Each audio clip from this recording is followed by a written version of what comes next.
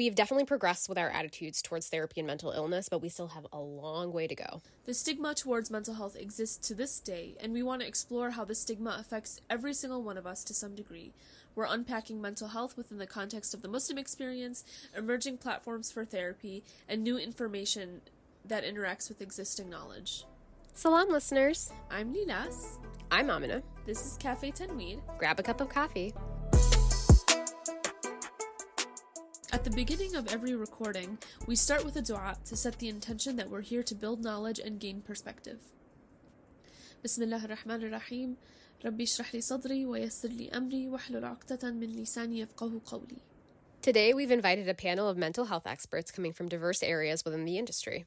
Our first guest is Dania Swaei, an art therapy and counseling recent graduate from the School of Art Institute of Chicago. Her art therapy fieldwork ranges from facilitating open studio spaces for students at the University of Chicago, as well as community art studios in public spheres and hospital settings. She recently showcased her work, Too Fragile, Too Soft, which explores what it means to walk on eggshells and the hidden language embedded within covert abusive behavior. Aside from completing her externship working with students at the University of Chicago, she currently runs open studios online for Al-Bustan Seeds of Culture, an Arab nonprofit organization that offers artistic and educational programming. You can visit Dania on Instagram at Dandouche. Our next guest, Dr. Ali Anwar, is a psychiatrist based in Minneapolis. He received his medical degree from the Chicago College of Osteopathic Medicine at Midwestern University in 2013 and completed both his residency training in psychiatry and fellowship training in child and adolescent psychiatry at Washington University School of Medicine in St. Louis, Missouri. He's worked in various treatment settings and seen people of all different ages from different backgrounds and socioeconomic statuses. Currently, he's employed through Prairie Care Medical Group. We also have Leila Khair. She has a PhD in social work and is a licensed clinical social worker. She has been working in schools since 2012 and is passionate about working with children and youth. Leila's current focus is with Muslim and Arab American youth, and her research interests include exploring how the intersectionality of race, ethnicity, culture, religion, and values influence identity development and negotiation. Great. So you guys have some really cool stuff in your background. We're kind of excited to go over it. One of the first things we kind of wanted to start the discussion off with was kind of how long each of you have been practicing. I know we kind of briefly touched on that, but just understanding kind of the process of getting to where you've gotten to today, and then kind of segueing into kind of what patient population you serve. So I completed medical school in 2013. So technically I've been starting to practice psychiatry, just at least counting training, for the last 7 years. Completed training in 2018. So it'll be about 2 years this summer. Last year I was kind of working in various treatment settings, but currently I see only children and adolescents, and I see them in the acute inpatient setting. So these are children and adolescents who are going through acute mental health crises, and they're usually in the hospital for a short stay. So that's my current practice setting. And Leila, what about you? I received my bachelor's in 2011 and my master's in social work in 2012. So I did some internships in that time frame, and then I did some work at a domestic violence shelter for a year or two, and I also did an internship at Chicago Public Schools. And then since 2012, I've been at Aqsa School, which is a all-girls private Islamic school in Bridgeview, Illinois, south suburbs of Illinois. I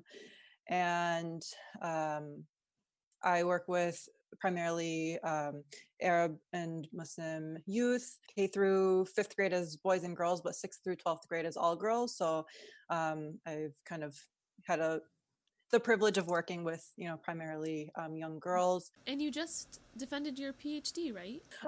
Cool. Thank you.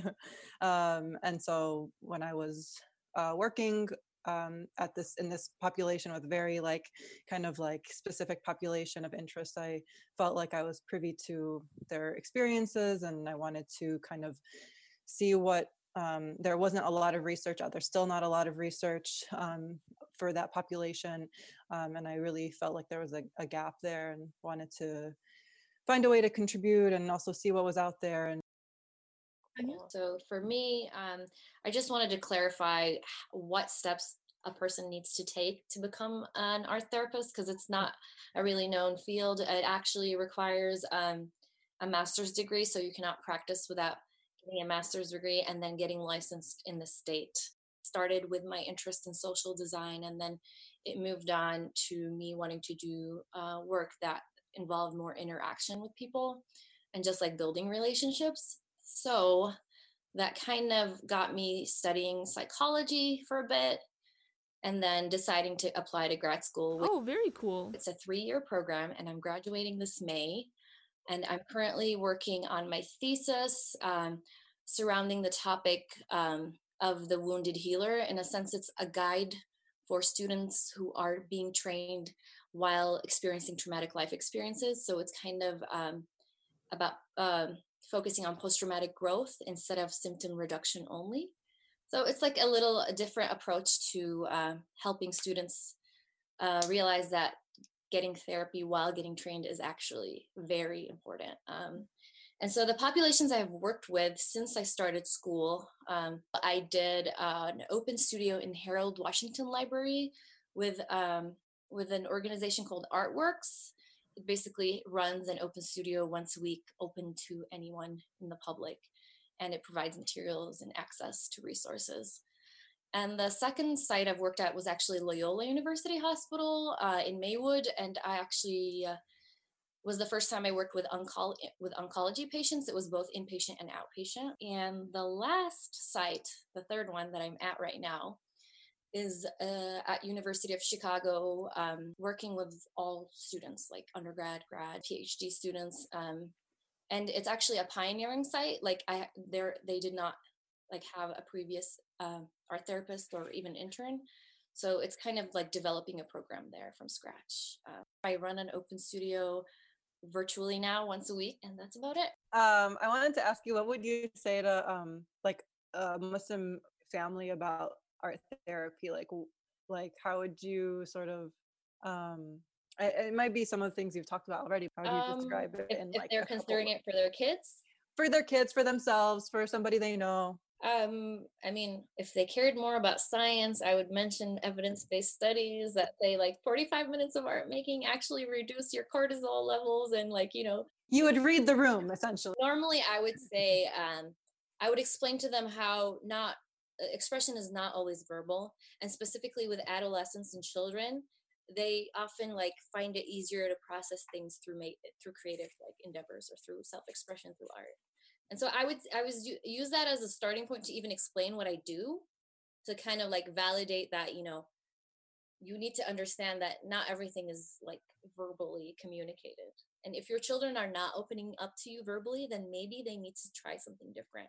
Or like maybe if talk therapy is not working for them, that's a sign that you need to try another kind of therapy. On that subject, Anya, like what is a candidate for an option like art therapy? Like what are like the steps that you have to kind of like go through to understand like this is someone who would like benefit? Oh, in terms of what population benefits more or like would want to do art therapy? Yeah, is everyone a candidate for art therapy? Yeah, so this is the thing. There's no requirement in terms of artistic skills for any person to like actually do art therapy. We work with a really wide range of demographic. So there is pretty much no limitation. It just depends on the need of the client. So like, let's say people who are having trouble with talk therapy or even expressing themselves verbally, we provide sort of an alternative way of expression through all kinds of creative mediums. So it's not just like traditional fine arts. We actually offer pretty much a limitless amount of creative projects that kind of allow the person to express themselves non-verbally. Specifically, like not just children, a lot of populations struggle with making sense of trauma, which is a normal reaction. Yeah, whatever I've seen with art therapy has been in the context of oncology. That's really interesting to hear the way that it plays a role in other patients' lives as well. Yeah, so it's mainly publicized in oncology because they're usually the most funded, and because there's usually more studies done in oncology. Like if you look at art therapy studies, a lot of them regarding post-traumatic growth, which I'm working on, are actually based on oncology settings. So I think it's because there's more funding. Yeah, that makes a lot of sense. I'm curious to know, Leda and Ali, like, have you guys ever kind of like made that proactive recommendation for art therapy? I can answer that actually. So we do have an art therapist that we work with in the inpatient psychiatric unit. And it's something that I've seen both in the adult population as well as the children and adolescents. And it's actually pretty beneficial, at least from anecdotally in my experience. Oftentimes that's one of the groups that group therapy settings that kids find the most helpful and beneficial in our 7 to 10 day stay. And I don't know, and Dania can probably speak more on this on the individual setting. I've never had any experience with patients who've done art therapy individually.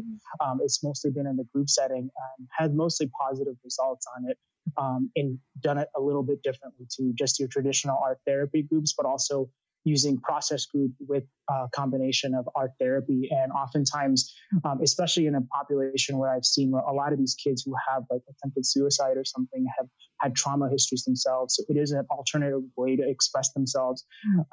And in my experience, just as an observer or, in collaboration with working an art therapist, I've had a lot of positive experiences. I know patients tell me that they've benefited a lot from it, at least in the short term. Mm-hmm. I've never thought of art therapy in the inpatient setting. That's so interesting. Yeah. Compared to some I don't know, in schools, at least my experience in schools has been that there aren't a lot of it's very rare that you'll have an art therapist in a school. Usually if we have art therapists, if schools have art therapists, it would be like through like a community organization or someone coming in from outside. My role as the school social worker is very different than how my role would be if I was in a public school instead of a private school. In public school, a lot of it is just mandated by whatever's mandated by the state. They have to meet IEP minutes, so let's individualized education plans.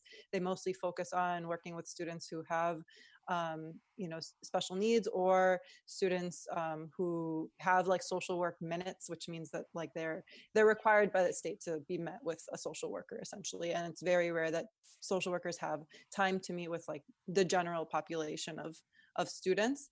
At my school, because private schools don't often have a high population of students with special needs. So in my school experience, I actually, I've never had, it would have been awesome actually to have art therapists come in and work with some of my students or work in collaboration or, even in groups. But my one experience with art therapy would be my students who have been in inpatient settings and they come back and they're like working on something that they started. So I think it's interesting, with the your experience was Ali, yours was with inpatient, and then you worked with people in inpatient. And my only experience, I think, with some of my students who've got to do art therapy, those students who are there. But I do think that there are a lot of students at my school that would benefit from art therapy. I know Layla works almost exclusively with the Muslim and Arab population, but this is a question for all of you. In whatever capacity you've seen them, are there any issues that primarily affect the Muslim community or that are unique to the Muslim community with respect to mental illness? Being a person of color, like you're sought after, like in a different way. I believe, like just being a therapist of color, students usually like open up faster and just like they reach out and they connect more. As I reflect on it, I'm thinking to myself, okay, so I know for a fact that there's a stigma in our community, and I know that many people don't reach out when they need help. So now what I'm hearing is if they have someone to connect with that looks like them, that speaks the same language as them, or that understands their faith background, they're much more likely to open up and to consider asking for help. Yeah, absolutely. And this applies to people who are not Muslim or Arab too. If you show cultural humility, if you show them, that you are on the same level in some way, obviously you're always going to have a power differential, but just in a way like that, you are, allowing them to see themselves as equals, sort of like building a relational kind of therapeutic setting. Yeah, I agree. I mean, I think building rapport and having that, if it's like the first thing we learn in therapy school, any kind of I think social workers, other therapists all learn first thing is that client therapist relationship is one of the major factors, if not the like number one factor in like outcomes for clients. So if you're able to build that rapport, then you're able to connect with them, and having that shared identity really does make a huge difference. In my role at the school, and it also was something that came up a lot in the research that I did for my dissertation. Almost every participant shared that if they would have had a therapist who was Arab or Muslim, it would have made things a million times easier. For students or participants who my study who attended a public high school, they all said that even if they didn't have, you know, a Muslim or Arab therapist, if their counselor or even a teacher or any kind of supportive adult was like a person of color or somebody who understood or was more open, even if they weren't a person of color, but they were at least more open, had that cultural humility that Dania said. I'm really, you know, happy to hear. It's become more of a common term, but usually people often say like cultural competency or something else, or cultural humility is this multiculturalism, diversity. Yeah, yeah. Oh, so is cultural competency not PC? Because that's what I've been using. So here's the thing with cultural competency. It's kind of all semantics, but it's really valid, because cultural competency, you can never really be competent in any culture, even your own. And I learned that first and foremost working at my school, where I could easily say that I have the same background, I grew up in the same way, I understand your culture, I understand your religion, I can relate to you, you know. It could be very easy for me to say something like that, but that wouldn't be right of me to say that. I could never be competent even in my own culture or religion or faith or any kind of background. So I have to approach every single person, every single family, every single interaction with this openness and desire to like learn from them. And there's a process of unlearning, right? We like have all these biases and prejudices and things that kind of naturally come up, and we have to really dive into that process of unlearning some of those things, yeah, or all of them if we can, because otherwise then that power differential becomes way more clear and obvious as soon as you're not willing to relinquish some of that power, like being able to relinquish that power by first like recognizing what your power, you know, biases and judgments and perceptions, all those things are, and then kind of approaching whoever you're working with or working alongside, you're working with them to really understand their experiences without imposing your own experiences upon them. Yeah. So to kind of go back on what Dania and Layla said, like I think they kind of hit it spot on. I think, you know, like my unique background and just like you guys allows us to build a better rapport with people from different backgrounds, whether it's a different faith, whether it's an immigrant population, whether it's second generation. And, you know, I think to kind of scale back to Leela's question about any unique problems or mental illnesses within the Muslim community, I think Muslim Americans, if you look at it, it's kind of hard to generalize given different cultural backgrounds. So like when I look back in training, I work with a lot of Bosnian refugee populations, people who came in the 90s during the Bosnian War. I've also got experience working with Arab Americans or Indo-Pak Americans, and people like myself who are first generation or second generation. You know, and I think it's hard to kind of pinpoint exactly a general, you know, but I think that Muslim Americans do have unique stressors, right?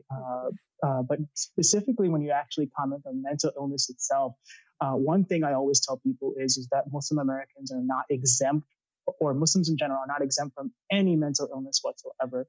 I mean, ranging from things like post-traumatic stress, substance use, mood disorder, anxiety disorder, psychosis.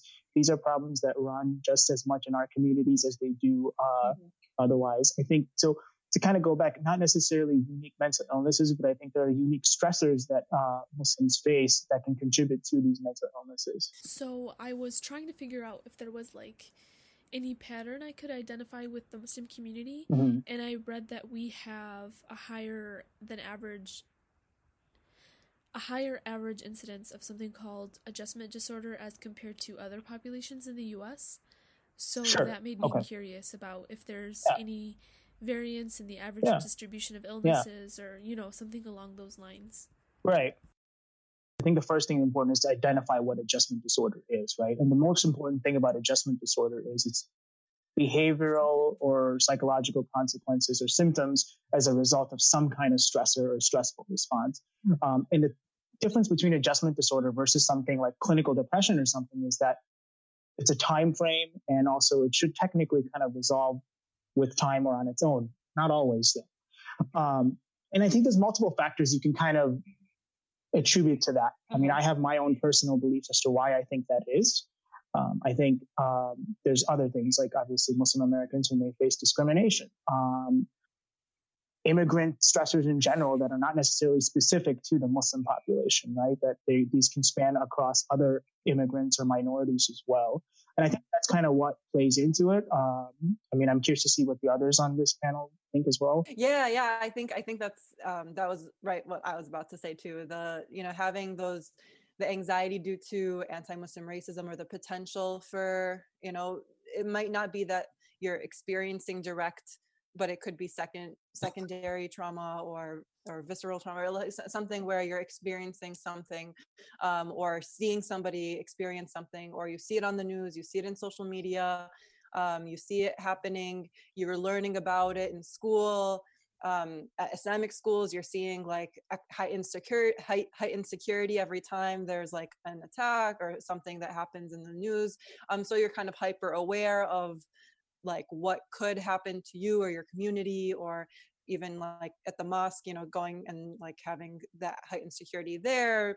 And also I think the reason maybe that, adjustment disorder is kind of like a general kind of like category, if they're not like if you're like somebody, if you were to go to see a therapist and you didn't like fill it, meet one of those boxes, like you don't have a mood disorder, you don't have depression, you don't have general anxiety, whatever, they're going to have to pick something. They have to pick something, otherwise they can't get billed. So they'll have to pick adjustment disorder. That's kind of the generalized term for, they're going through something, they need some help, we're going to walk them through it, they're going to hopefully get over it. But I think what Adi was saying about how, it could take longer than a short period of time, and that's why it's important to look at what are those things, and why there is that gap in research of like what is happening with this community, what are the outcomes due to the like anti-racism, and like calling it what it is, right? Islamophobia sort of like tiptoes around it. It's like anti-Muslim racism. This is anti-Muslim racism. It's not just fear of Muslims. It's more complicated than that, right? So I think calling things what they are, kind of acknowledging where it's coming from and what are all the factors. There's like obviously so many layers here. Right. But the other things that I was thinking about are like sort of the intergenerational trauma that we often carry as children of immigrants or coming from different cultural backgrounds or countries that have had pre-existing or historical trauma, sort of like I could speak for myself and say like I, as a Syrian American, do carry intergenerational trauma. Like I am experiencing that in my life just by my existence, because that was passed on from like generations and generations. Nobody's completely immune and like 100% like always healed and has no like psychological problems. I feel like that's a really important myth to debunk. Another cause for the adjustment disorders, I think, would be the pressure to assimilate in American culture. They're constantly trying to resolve the dissonance that they're feeling within like their reality, their culture and faith, and like and having that kind of conflict or contrast in some ways, in the way that like American culture is telling them that they're like not the same, that they're different. So I think there needs to be like consideration for the intersectional identities of every single Muslim, American, Arab, or whatever it is, because it's a lot more complicated than having one identity, like, oh, I'm Arab and Muslim and that's it. I had a question just based off of kind of Leda, what you spoke about as well, this gap in like, the research. I'm wondering just like how much you guys believe that accounts for kind of like this sort of stigma of mental health in the Muslim community, and what kind of barriers that creates in terms of understanding some of those like unique issues, and supporting it with like research and hands-on experience. So is your question kind of based on the lack of research, stigma playing into the lack of research? Sort of, but just kind of too, like, I feel like this would be more from like the perspective of the Muslim community. Mm-hmm. So I don't think like mental health is something that's just openly discussed. Sure. I feel like of all the kinds of like issues that do occur, and then just based off of the conversation that we had from from the previous question, we do have like, high rates of adjustment disorder, or, like those other, like issues that you guys pointed out earlier. Is that like something that we can kind of work towards kind of identifying and kind of addressing? Yeah, I think you bring up a really good point. And I think stigma kind of spans across multiple domains. And what I mean by that is, so obviously stigma exists across different cultures and just across Americans in general. I think the overall things are being destigmatized, at least in my experience. However, there's still a long way to go.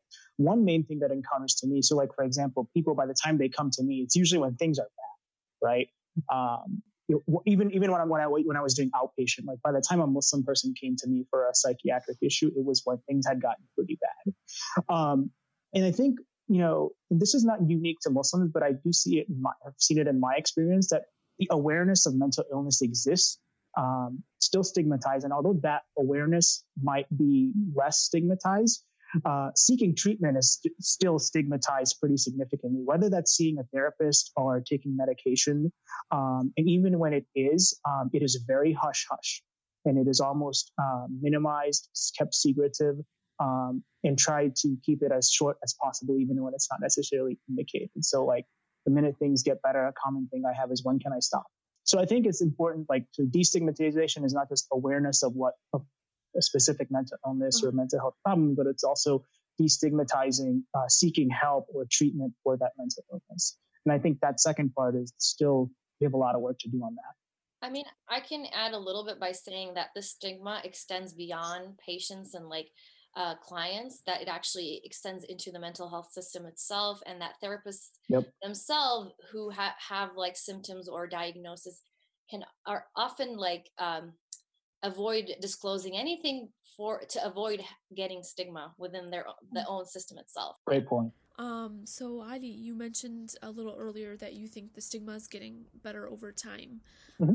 So generally, I've noticed there's like a really big difference in the way people respond to issues related to mental health based on generation. So like if I'm ever talking to someone from my parents' generation in the Muslim community, they'll have an extreme overreaction. They might make uninformed or hurtful comments, but when I've spoken to the Muslim youth about mental health, those kinds of overreactions happen a lot less. I think even compared to like my generation or people like my age when I was in college or when I was in high school, comparing what people were saying in the circles. I mean, even the fact that I was going into social work at that time, I could probably count on 3 fingers, like how many social workers I knew who were Muslim. Yeah. Right. And anytime I heard about somebody who was a social worker or going to be a social worker or interested in any kind of therapy or anything, I latched onto them like crazy. And then we're still not seeing a ton of people going into the field. We're still not seeing that. But even comparing people who went to college with me compared to the first group of kids I worked with at Aqsa, there was a lot of hesitance to meet with me. And then compared to now, I mean, the kids, they're not that the kids, 8 years ago weren't socially aware. They were, but they were just aware about different things. And it was a different world back then. I mean, now with social media and they're constantly scrolling, they're aware of a lot of things. They're very open. They want to advocate for all sorts of things in terms of social justice. And so mental health fits right in. For sure, when I was in school, it was nobody talks about that. Even now, to be honest, I still have friends that have confided in me about it, and sometimes the way they talk, it seems like their insistence that it's a secret. It seems more about the stigma than about it being a privacy issue or something like that. But it's definitely less than, I guess, my parents' generation, but definitely more than, I think, the youth. It was very different for us growing up. Kind of interesting to hear you guys tell your experiences, because I grew up in an Arab country and that's a completely different context. Because in the US, I don't want to say there's more exposure or education around it. Obviously the stigma is pervasive across the world. But I would say that up until I went to college in the US, I didn't even think I could go to a therapist or such a thing even existed. You can see within my generation, this is not my parents, this was me. But just based on where I was living, what I was exposed to kind of shaped my understanding. I actually have a question for Leila. So you mentioned that in the beginning of your job at Aqsa, your students were a lot more hesitant to come talk to you, and then over time you saw that shift. Yeah. Do you think that's because the stigma has reduced over that period of time, or do you think it has more to do with Stranger danger? Yeah. Yeah. I would never attribute it to the stigma decreasing. I don't think the stigma decreased. Yeah. I don't know. I think it's getting better. It's getting better. Definitely getting better. I feel like a lot of the people that I talk to feel stuck. They're hesitant to reach out to Muslim therapists because they feel like the Muslim community is so insular. Everybody knows everybody, and they're worried that things can quickly turn into an expose. But on the other hand, they're hesitant to reach out to non-Muslim therapists because they're worried that they'll just reinforce harmful stereotypes. So like if a girl wants to complain about her father or her husband, she becomes the oppressed Muslim girl under the authority of the oppressive Muslim man. Angry Arab man. Yeah, I just feel like when I talk to the Muslim community specifically, a lot of them feel like no matter what, they're just going to end up in trouble somehow. Yeah, and I do think, I personally, when I want to refer my students to someone, I have a very hard time. There's not a lot of options. There's more than there was before, but still not a lot of options. So it's definitely, like I said, I don't think, I think my students just like got to know me. I became like, I had a role in the school. I think that was really all it was. And usually by like the time they're graduating, I kind of give them I'm like, access resources, they exist in colleges sometimes for free, take advantage of them, wellness centers exist, etc. Right? But can I guarantee that they're going to be able to find a therapist that has the same identity as them? Do they even need that? Like, is that even necessary? So I don't know if it's not necessary, but I do think it helps. Well, it helps with just like that comfort level of sharing. It helps in terms of not having to go through like multiple levels of like explaining to get to that point. And I think, if they're not, do not have a shared identity, they do have to have that cultural humility piece, right, which only some social work schools are teaching it in that way anyways. Like it's not how, I don't know, I wasn't taught in the cultural humility way. I was taught to be culturally sensitive, all of that, but I think I kind of got it because I was a person of color. But I think if everybody else, I don't think anybody else in my program, or very few people, unless they like had their own experiences, didn't necessarily learn it in that way. Awareness of moving past that, like bare minimum, like let's teach diversity as like, reinforcing stereotypes, which most programs now are starting to shift away from that. But when I was in school, which is not that long ago, it was basically that, reinforcing stereotypes. So it's not necessary for somebody to see somebody who's like them. I think people of color help. I think cultural humility and whoever it is helps. I think having access that's like easy. Like I think people need to see it like right there, like it exists. Hello, come see, even like at my school, like my office is there. I make them all come see me once, at least like at the beginning of the year and at the end of the year. I think it needs to be something where we sort of are kind of like shoving it down their throats a little bit so that they know that it's there, and there are some resources that we can start to access. When we start to access those resources, then there's a show that there's a need. Some mosque communities are trying to emphasize the need, and they're talking about it a little bit more in their like lecture series and stuff like that with the youth. But I still don't see as many counselors or therapists that are readily available at the mosque. They're not necessary. I think that's where it should start. And then those mosques, so they have a lot of influence. They do. And so if shuyukh are saying, be okay with mental health services, we have services, take advantage of them, here they are. And if they don't say read Quran, it would all go away. Right, spiritual your depression is going to cure itself if you read this verse like 24 times. And then whoever they hire, not being, like Leila said, somebody that like, people feel like all of their dirty laundry is going to be aired out, right? We don't want that either. And I don't know if we have necessarily a solution for that, except for people need to be able to trust the system, right? To trust that confidentiality is a reality. And so then we need therapists who are maintaining that, right? And so the more that we have more people who've kind of gone through the system can like show that, look, this is confidential, this is we're going to work through these things together. I'm not trying to fix you, I'm not going to try to like, you know, shove the faith down your throat. I want to hear you, listen, all of that, and then bring faith in when appropriate. Layla, I was kind of curious. One of the points that you brought up was very interesting to me. The fact that, you know, it's just a sheer fact alone that we do not have as many like Muslim professionals in these fields. Is it that insularity that Nidas was talking about, where it's like, oh, not only is it bad to be on the, you know, side of being like a patient, but like also being someone who like acknowledges those things, acknowledges that they exist and treats those things. I'm just curious to know if you feel like in general there is some kind of stigma against like going into the field that you guys have chosen. I think it exists. I think it's starting to get better. Like I'm seeing, you know, even just in my students over the past like 4 or 5 years, I've had more students choosing to go into some kind of helping profession, and their parents being okay with it, or, you know, for the most part.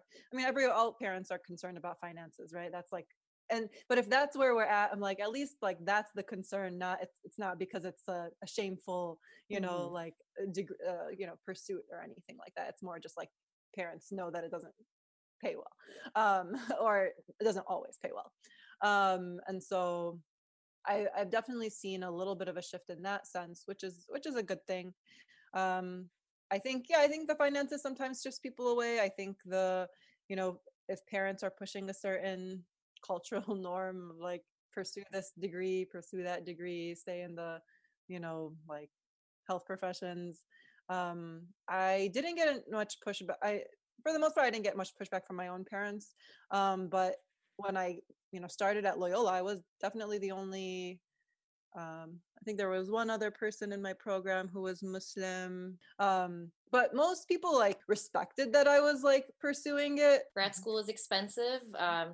Especially if you're studying art therapy, where like there's limited amounts of programs and they're really pricey, and the outcome doesn't really make you that much money. So like it's a big risk actually to pursue a degree like that, a degree that's, you know, not really well known, or like it's hard to get a job through. I wouldn't say there's stigma around it. There's more like a question mark, like what the hell is that? Like a lot of people don't even know what therapy is. I do remember having to like explain like what am I learning in school? Like I'd like explaining like what that looked like. Yeah. And just having to be like, well, we have some classes, then we do an internship. And then we just jump right in. Being as vague as possible. Program representation also, like if you see a program that's all white females, you're not going to feel, you know, inclined to actually apply there. When I went to the art therapy conference, it was literally 99.999 middle-aged white women. Literally, there wasn't even like, there were like 3 men maybe, like I could count the number of men. And also like the people of color were not even like 2%. Yeah. I know that at UIC and I've taught 3 different cohorts in the last 2 years in the social work program. And there were, and just the classes that I taught went to 4 Muslims. So it's more than there was in my like whole graduating class. So there's, you know, the numbers are going up, but it's still like, you know, 4 out of those like 75 students. So you can do the math. I don't know. And I don't know how many were like in the rest of the program, but wondering what it's like for a psychiatrist. Yeah, this is one of the few points I think my experience has been different than Layla and Dania's. So yes, there is stigma in pursuing psychiatry within the medical field. Psychiatry is still stigmatized. Less so than before. There's some other factors that have made it less stigmatized because of the shortage. There's some other financial reasons, lifestyle reasons why it's more desirable than it used to be. But it still is stigmatized, less so than before. But I think now that there's a little bit more awareness amongst physicians with burnout themselves, self-care, mental illness amongst physicians, there is less stigma. I mean, in our community, yeah, there is stigma. Personally, with my parents, I didn't really face any pushback, but it also helps that my dad is a psychiatrist. So we kind of encouraged it. And within my extended family, because my dad is so well respected amongst them, I didn't get any pushback with that.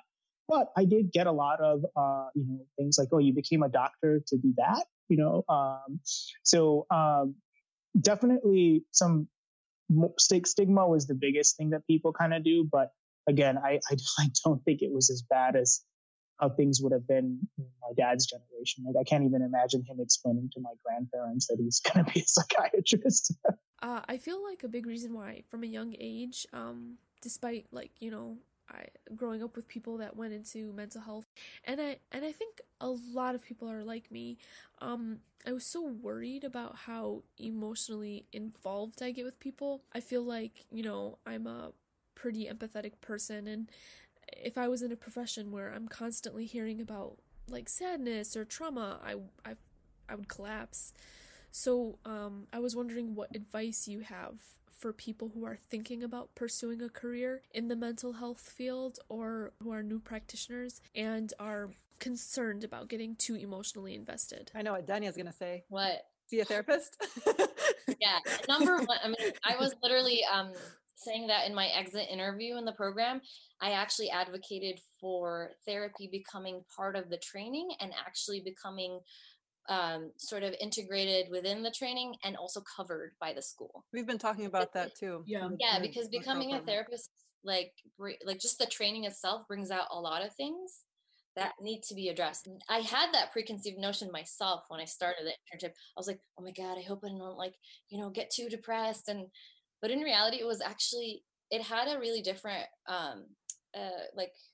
effect on me. It was actually inspiring. It actually made me witness post-traumatic growth in many ways, just seeing people cope and even grow, not just survive through their treatment or their symptoms, or even accepting existential realities in the world.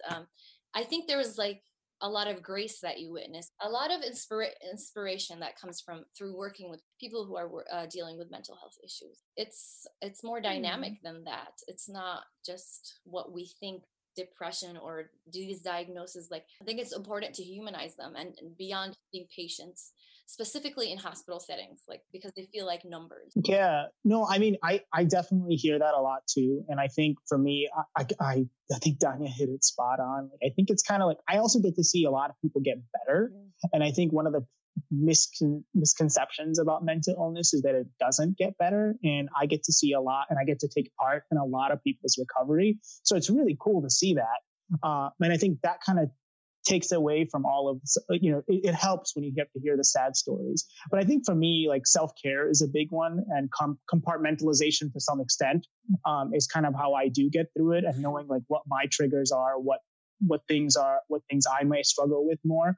But I think this kind of goes back into my training, and I think this is something Layla and Danya were advocating for in their training.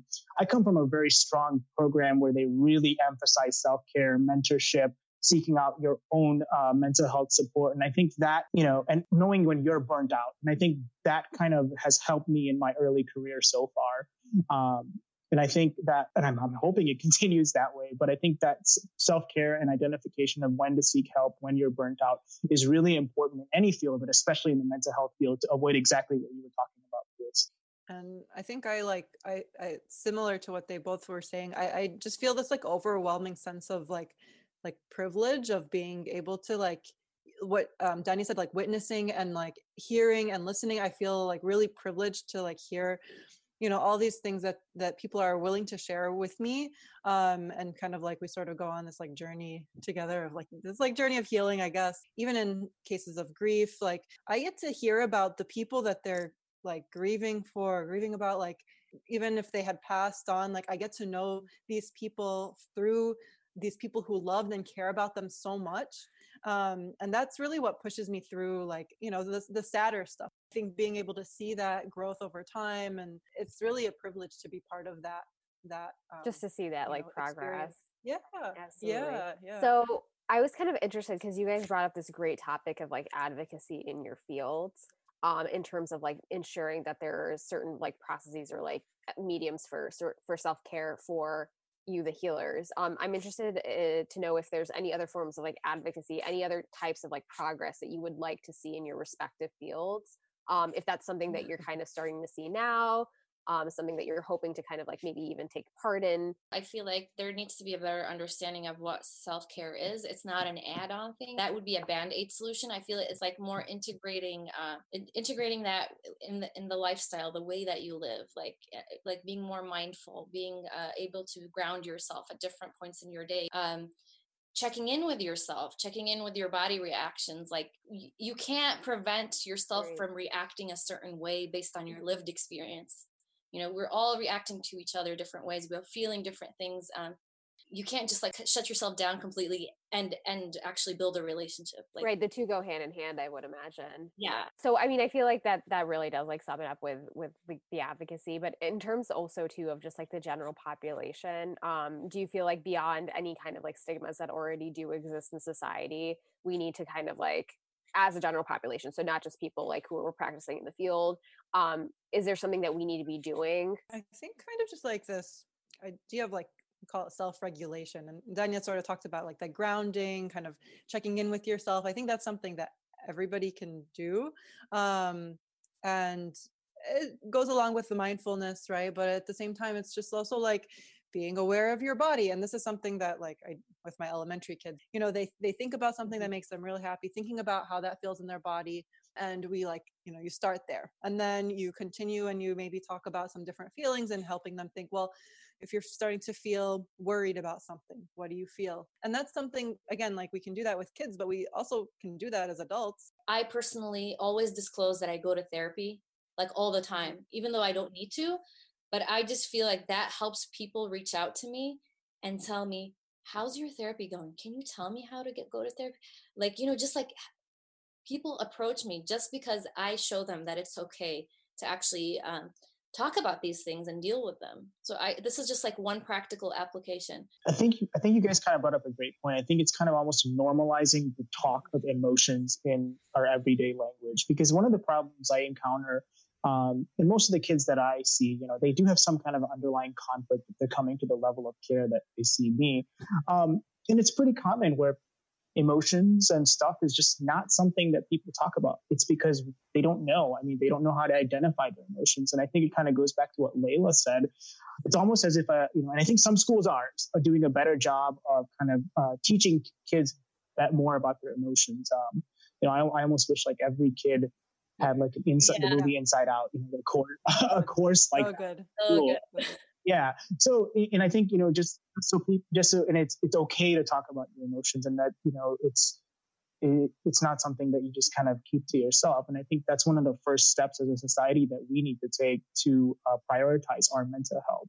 I mean, that's one way to advocate, in addition to the thing that needs to be continued to advocate is more resources in general, because another point that you guys brought up was accessibility is difficult. You know, things need to be right there for people, but there's just not enough providers. There's just not enough resources. And I think that kind of goes hand in hand. And I think that falls into not just Muslims, but in general. Insurance coverage too. Like that's affordability of services. Yeah. Billing. Like I think the fact that, you know, you can't bill unless like there's so many limitations. Yeah. And I think it kind of, there's what I also encounter is that, you know, especially for you guys who live in Illinois, you know, when I used to, there's like this huge gap, right? So the people who have resources, they have some access, and there's people who are underprivileged, have some access but limited. There's long wait times, and then there's the people in the middle who actually kind of get left behind big time. There's just not enough people, and I think the issue is not just with psychiatrists but therapists in general. And you know, kind of we had talked about this earlier, but I personally don't know many Muslim therapists. I know a lot of Muslim psychiatrists. So to hear you guys that there are more people going in the field is really reassuring to me. And I'm hoping that like 10, 15 years down the line that there's just a lot more, you know, and that the accessibility to this will be a lot better. I do feel like it's not even just, okay, forget talking about like diagnoses like depression or anxiety or any mental illness. I feel like if you just talk about any emotion other than happiness, people don't react very well to that. Yeah. You know, at my residency interviews, you know, a very common question is, what's a weakness or what's an area of improvement? At one of my interviews, I mentioned that I struggle with getting a little emotionally invested, a little too emotionally invested, and obviously the follow-up question is, what are you doing to work on that? So I responded by saying, sometimes it depends on the patient and the situation, but if it's something particularly difficult, I may take a few minutes after the encounter to go sit silently in the chapel or the meditation room, whatever the hospital has. And sometimes I cry a little, and sometimes I pray, but I just need those few minutes to kind of just let it out. So, okay, I saw that the person who was interviewing me, okay, I was not supposed to do this, but I accidentally saw her notes, and I promise it was an accident, and they said emotional and cries a lot. So I was like, okay, not ranking this program. I think that's a very healthy way to deal with it. Yeah. I had no idea the degree to which people are uncomfortable acknowledging other emotions. There's no such thing as bad emotions. Like, both positive and negative emotions are important. We can't just, treat anger or sadness or all these like perceived negative emotions as bad, because that adds shame and guilt. I came into school thinking that negative emotions are bad, but it took me time to actually realize that our perception of emotions itself is flawed. It's okay to emote. You can have multiple feelings at once. That's completely normal, right? That goes back to Ali's inside out comment. And I think a better understanding of emotions actually is like the first step to prevent invalidation of somebody's emotions, right? Because that's such a common thing that you see, that somebody's trying to be helpful, well-intentioned, and in the meantime, they completely invalidate the person that's struggling, right? So, I mean, even in that situation, Lilas, I would think you felt invalidated, even though it was a completely normal, appropriate reaction. And so I think that's a really good example. Yeah, I walked away from my interview and I was like, am I problematic? Do you think we are this way because we have like our own underlying issues that we're not willing to address? So we just try to mask it, or, we get so uncomfortable whenever anything quote unquote negative comes up. I don't know. I always try to think about things in terms of like, what's the etiology of this problem? I would tell you that vulnerability is sometimes perceived as a threat. So like when somebody's vulnerable and they talk about their emotions, it's actually a very powerful thing to be able to do. It's actually a strength, even though it's perceived as weakness. Usually people who react negatively to that are usually people who are struggling to achieve that or to do that. Or they're taught to think that, being vulnerable and talking about your emotions makes you weak. We also can't expect everybody to share their emotions, because we need to be like trauma informed and understand where people are coming from, and like also realize that it could be caused because their defense mechanisms are working. Like they can't go there for whatever reason that they've been through, or like, their background, their lived experience, their traumas. Like, it shouldn't be forced on people. Like, I'm trying to say, like, if I'm a therapist, I'm not gonna like, want them to disclose everything and share everything like at my pace, or like to expect that even from any person. You meet people where they're at. That's like the first social work tenet, therapist tenet. Right. Well, I mean, privacy is still a thing, right?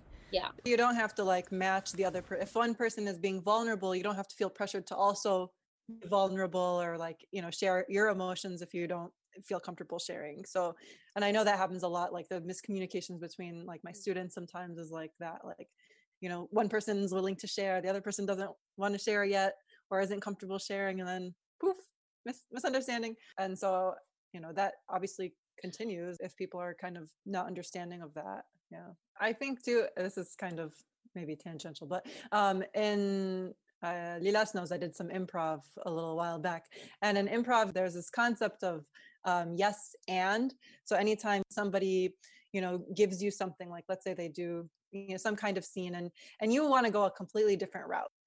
You're sort of like not supposed to say yes, but like you're supposed to say yes and. So you like take what somebody's giving you and like using that, and then like you're building off of each other. So it's really that like building a relationship kind of concept, and it exists in improv, but it also applies in therapy. It applies in just like communicating with people too. Like, you're talking to a coworker or something, and they'll say, you'll have like a great idea, or you're talking about your emotions, you're talking about how something made you feel, and then they go, yes, but, and that makes kind of like almost just that word sort of like almost invalidates everything that you just said. I like that. That's a really cool like parallel. I've never even like realized that, but that's like, yeah. I mean, part of the reason I went into, I did some improv was to like hone some therapeutic skills, but it's also fun. So one day I want to do some research on, and there has been some research on like the parallels between like social work and improv, and it's related to group work. Yeah. That is so cool. Danya, question for you. Do you find, so obviously, so you're pretty open that you're like, I see a therapist and I tell people, and like, that's awesome. Like in your experience, do you feel like that's the minority of providers? Okay, so I've actually worked, the majority of the people I work with at UFC are not art therapists. They're actually all doctorates in psychology and psychiatrists. Okay. I don't work with them actively right now in like their treatment team or like their one-on-one sessions, but I've seen the way they carry themselves, and like just understanding that the way they were trained is completely different than the way I'm trained. We might have similar knowledge, like based in terms of theories and like, applications, but I think the way psychologists are taught, and like even in medical school, psychiatry is taught is different than like the way art therapists are taught. I'm not saying it's better, but I'm saying there's like a different approach. It's like less clinical, at least from my point of view. I mean, for me, and it's more like relational, I would say. And I understand, like, being in a medical field requires you to create those constraints and those barriers and the separating the therapist from the patient, and like, I feel like we have more leniency or flexibility with that in terms of the way we build the relationship and the way the treatment goes. It's like more organic and less structured, less like, Because like, I'll be honest, like, I mean, I trained with a lot of people who had their own struggles, right? And it was something you shared with your friends, and, some people were really completely open books and they were really strong and they were really able to share that. And, some people didn't. And, I always wonder, what would I be? And I think I would probably be one of the people who would not be as open about it. And I think that's where, and that's, I think some of my own social anxiety is about how other people might think. And I think it kind of goes back to the stigma that society in general has. And I was curious to see what your experience was. Well, I wanted to clarify that fact that I do tell people that I go to therapy is because, first of all, I need to practice what I preach. If I'm never in the client position, then I'm never going to understand what it really is like. And if I'm never vulnerable and like, really vulnerable the way that a patient is vulnerable with me, then I feel like that's kind of missing the point, and, I wouldn't be serving them as well. It's a very humbling experience. And also, like, it kind of removes some of the power differential, like I said. Yeah, no, that's great. Yeah, basically, that's what my whole thesis is about me going through my own healing journey while also working with people who are healing with the same, almost the same issues. How do you separate your own healing from your patient's healing? And is that even possible? Because you're influencing each other so much. Healing is a two-way street. It's not just like a one-way. When you're working with clients, a lot of times you're actually processing your own stuff and you're healing yourself. I would say even like among like my friends who are also in the field, like I do think, again, in the last like few years, like more people that I know have been seeing therapists or knowing that they can, or like, being able to consider it than like maybe they would have in the past. As long as I think really some of it comes down to like, and if social workers aren't paid that much and then they can't afford their own therapy, it's just like, that's like something that definitely happens. Should cover that, because they give you free sessions, like 16 free sessions for like 3 years. That's not enough. No, it's not. You got to cover it all. Like, give us like, the copay is kind of expensive for people sometimes. And then once you graduate, and if you get a job that pays okay, that has insurance, like that, like also determines like, what kind of therapy can you get? Can you get a therapy that's covered by insurance? Does your insurance like actually cover it? Are you going to have to pay $200 a session? Like what's going to happen here? And even getting a referral to see a psychologist, like, and people concerned about leaving a paper trail, which is basically if you get diagnosed anywhere, to be able to pay for your, sessions or whatever, they need to bill it so that you can pay for it through insurance. And that for some people is a concern because there will be like a paper trail, like a diagnosis that's written somewhere in a record. or if by their they don't want insurance that's provided by their by parents employer or by parents. their, Yeah. you know, in this community, like Yeah. if So building off of that, I actually had a question for Ali. Do you get a lot of readmissions or rehospitalizations? Oh yeah, big time. Revolving door. Yeah. And I think, yeah, and like I kind of step back a little bit. So the population I serve, I mean, in inpatient psychiatry in this age group, you know, predominantly this is before more like mania, psychosis, and all that stuff is set in. So you're really dealing with mostly kids who have suicide attempts, suicidal thoughts, self-harming behavior, or young kids who've got a lot of aggressive behavior. A fair amount of these kids have ongoing family conflict and trauma. And I think rehospitalizations occur quite frequently because one is it takes a while to address all the factors that may have contributed to the hospitalization that we are limited in what we can do in our short span. And plus, I think lack of resources that people have appropriate to step down, you know. So like if somebody, let's say, for example, somebody's trauma is a major factor in their depression and suicidal thinking. And, you know, I see them for a week in the hospital.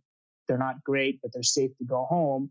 But there's a 6-month wait list for them to get trauma therapy. That's a high likelihood that that patient is coming right back to me. So rehospitalization, Tanya said it right. It's a revolving door. I mean, I think that's not specific to psychiatry. I think that's across a lot of different medical fields. But yeah, it is pretty common. Yeah. And I think there's also, I wanted to add that, you know, therapy is becoming short term. The closer, like, you know, back in the day, like therapy used to actually be long term, and like they would spend years to like resolve things and work on them. But now it's become short term in terms of like getting coverage and stuff. There's a big shortage of psychiatrists, especially child psychiatrists, right? So a common thing is like, even if somebody gets admitted to our floor, there's no guarantee that our social worker or anybody can get them an appointment with anybody, you know, to adjust their medicines or see a therapist within a short amount of time. So oftentimes, you know, in an acute crisis, people end up coming to the emergency room. I think that's, if you ask an emergency room physician, they'll tell you how bad the mental health crisis is. And I think there's a shortage of providers across multiple disciplines. I think myself, Danya, and Layla will all tell you in our respective disciplines, there's a pretty big shortage, not just amongst Muslim providers, but just in general. There's data to support that faith can be a healing factor. But that being said, there is this advocacy on the complete end of the spectrum where you have these quote-unquote scholars who say if you read this ayah 24 times, then your depression will go away and you will be happy all the time and everything's a double rainbow. Or even, they might even say something like a mental illness indicates a deficiency in faith or God's displeasure. And that stuff is obviously wrong and also, like, probably haram. But when Amina and I were discussing this episode, I mean, we do kind of want you guys to educate us and our listeners about how faith plays into healing and how it plays into your work. I can talk about how it plays into my work. I mean, I work at an Islamic school, so it plays into it pretty regularly, almost daily. I'll give you an example by right now, right? Like with the current state, you know, quarantine, being able to like have them really reflect on what's going on and how they're able to take advantage of the current, you know, situation. You know, they're like able to connect their own experiences of others to like an ayah or like a hadith or something in the faith.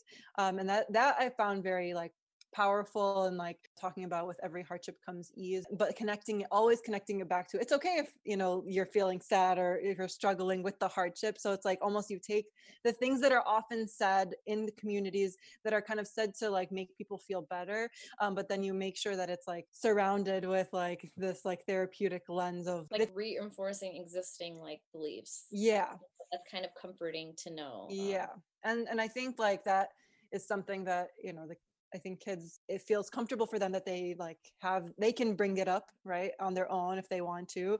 I may or may not mention it if I know that the like student is like more like inclined in that way, right? Or if I know that it might be, you know, again, like potentially like helpful in that context. But then of course, then there's always that, you know, the potential harm of, you know, other people using it as like something called spiritual bypassing. Maybe it could be as simple as like them thinking that whatever hardship they're going through is because like a test or a punishment from God, and sort of like reassuring that like it's not even really in our faith, not because of lack of faith or not praying or anything like that. So kind of having to correct maybe something they've heard, and it, spiritual bypassing, it'll negatively impact the spiritual and the psychological development. I mean, I'm glad you mentioned that, but I also wanted to acknowledge the fact that faith is a major part of being Muslim and like having a Muslim identity.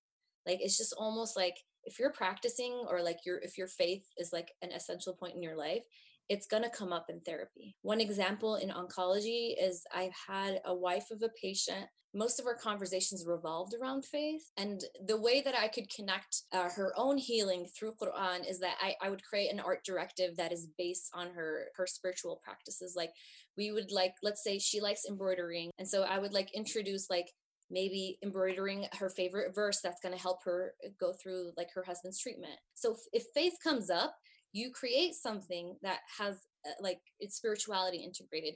But if it doesn't come up, I'm not going to impose my Muslim faith and beliefs with any just every single patient.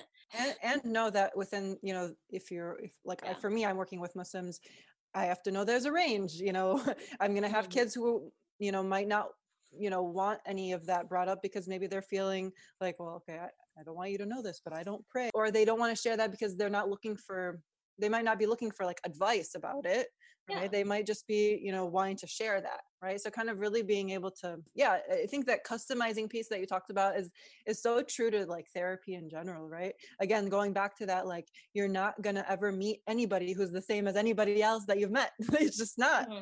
There might be some similarities. There might be some similar things that they have experienced, what you've experienced, all of it, right? But it's never going to be the same exact. Mm-hmm. So you're going to have to find something that's tailored to that person. Bring up a great point, I think, because I know for me, faith is one of those things where it's brought up if the patient themselves brings it up, right? And whether it's a Muslim or a non-Muslim patient, or if it's maybe not important to the patient, but it's important to a family member. And, we try to spin it and use it to our advantage as best as we can. And, I think there's example, I've had Muslim patients where faith doesn't come up.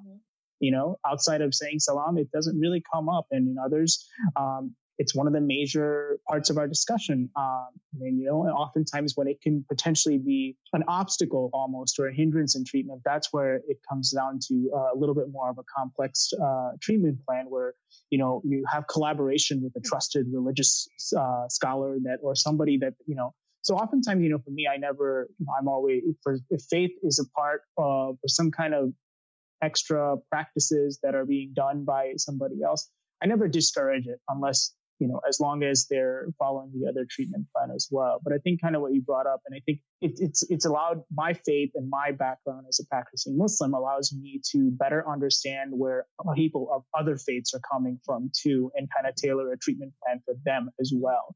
But I think, like you guys said, it's, you bring it up when it's relevant, when it's brought up by a patient or a family member. My brother wanted me to ask about the nocebo effect because he's a huge believer of the nocebo effect. So he thinks that if you diagnose a mental illness, it's more likely to get worse. So he wanted to know what your guys' thoughts on the nocebo effect is. And honestly, I feel like this is a good question because I think a lot of people think along the same lines as that. So I mean, I think there's some point to that, but I think there's also some things that you can directly contradict and say not true. For example, that what used to be what people thought about suicide, that if you talked about suicide, it's going to make somebody commit suicide, which we know is not true. I think also to counteract the nocebo effect that I typically have is I also say, well, I get back into the whole, as with a medical background, science is the thing I use, So I tell, learned helplessness or feelings of hopelessness in somebody who's depressed. I think understanding that you have this clinical syndrome, your feelings of hopelessness make it seem like you're never going to get better. But scientifically, we know that's not the course of your medical illness. And you can go look at all the papers. And so I think there are ways to challenge that. But here's the thing. And it is something that you often struggle with, and it can be an obstacle in some people's recovery. But I don't think I think because essentially he's saying labeling the problem is going to make the problem worse. But I also, I kind of would argue that, well, if you don't label or identify the problem appropriately, how are you going to help improve it? Well, unfortunately, our time is up. I learned so much from this conversation. It was really great. It was really rewarding. Thank you guys so much for coming. This was a very heavy subject, so thank you all for getting on here and speaking. I've learned so much as somebody who is not very familiar with this field at all. So I think it's really cool that you guys could take the time out and kind of walk through it with us. So actually, the last question we like to ask our guests towards the end of every episode is, what do you want our listeners to take away from today's conversation? Don't be afraid to ask for help. It's really important to realize that that's the first step. Just having a conversation or reaching out to somebody who has information, or just even searching online for yourself, there's no shame in it. Yes, I was kind of thinking the same as Danya. I mean, don't be afraid to seek therapy. If you just want to know, have more information, like Danya said, do your research on it, but also try to find somebody to talk to about it. You can even call a therapist just to touch base. Doesn't mean you're committing to them, and you can shop around. If you don't like a therapist, your first therapist, you can try another one. I know that can be kind of exhausting and stuff, but I do think there is a therapist out there for most people. And for my college students, I would say take advantage of any kind of free resource that you have, even if it's 6 sessions. Often universities, undergraduate, have that. So I want everybody who's listening here, who's in college or going to college, to know that you have 6 free sessions in some schools, and sometimes more depending on where you are. So make sure you take advantage of that. Don't feel like any issue is too small to see a therapist for, even if you don't have any, it's even just a good way for that self-reflection, growth development, all of that. I think it's important really not to use faith as a way to dissuade people from going into therapy. If somebody is saying they want to see a therapist, or they're interested in seeing a therapist, please do not use faith to say, well, maybe you should try to pray more, maybe if you made more dua, and understand that there are people who are going to advocate for you to access any kind of help or support that you need. There are people in the community who are trying to push for it. There are elders in the community who are pushing for mental health resources and services, and have been for a long time. If you're having a hard time finding them, reach out to us, reach out to somebody. I mean, we can try to link people wherever we can. I think it's not surprising that all 3 of us would have something to do with seeking help. I think my biggest take is keep an open mind. I think there's a lot of misconceptions about what it's like to seek help, whether it's from a therapist, a psychiatrist. You just keep an open mind. And I think, it's kind of like Layla said, what's the worst that could happen? You go in, you walk out, you're never going to see him again. Yeah. So I think keep an open mind and try your best not to have misconceptions or certain expectations, as to what that provider is going to do, whether it's both positive or negative. Negative is, and it's not going to do anything. It's not going to help. It's pointless. Whereas in positive, this person's going to fix all my problems. And I think kind of walking in with an open mind is one of the best things you could possibly do when it comes to seeking mental health care. And I think that's kind of what I would want people to take away from this.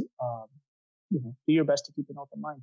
And support each other. If you know somebody is thinking about seeing somebody, it could be you who says, yeah, why not? What's the harm? What are you going to lose if you try it, right? I mean, again, there might be other access issues, money, other things, but we try to find other ways, right? We try to find the resources that are more affordable, maybe try to find someone who does sliding scale. There are options out there, even if there's still limitations, there are options, and I want people to know that they exist. And if you're having trouble finding those options, I'm more than willing to help. I know that these guys would be too.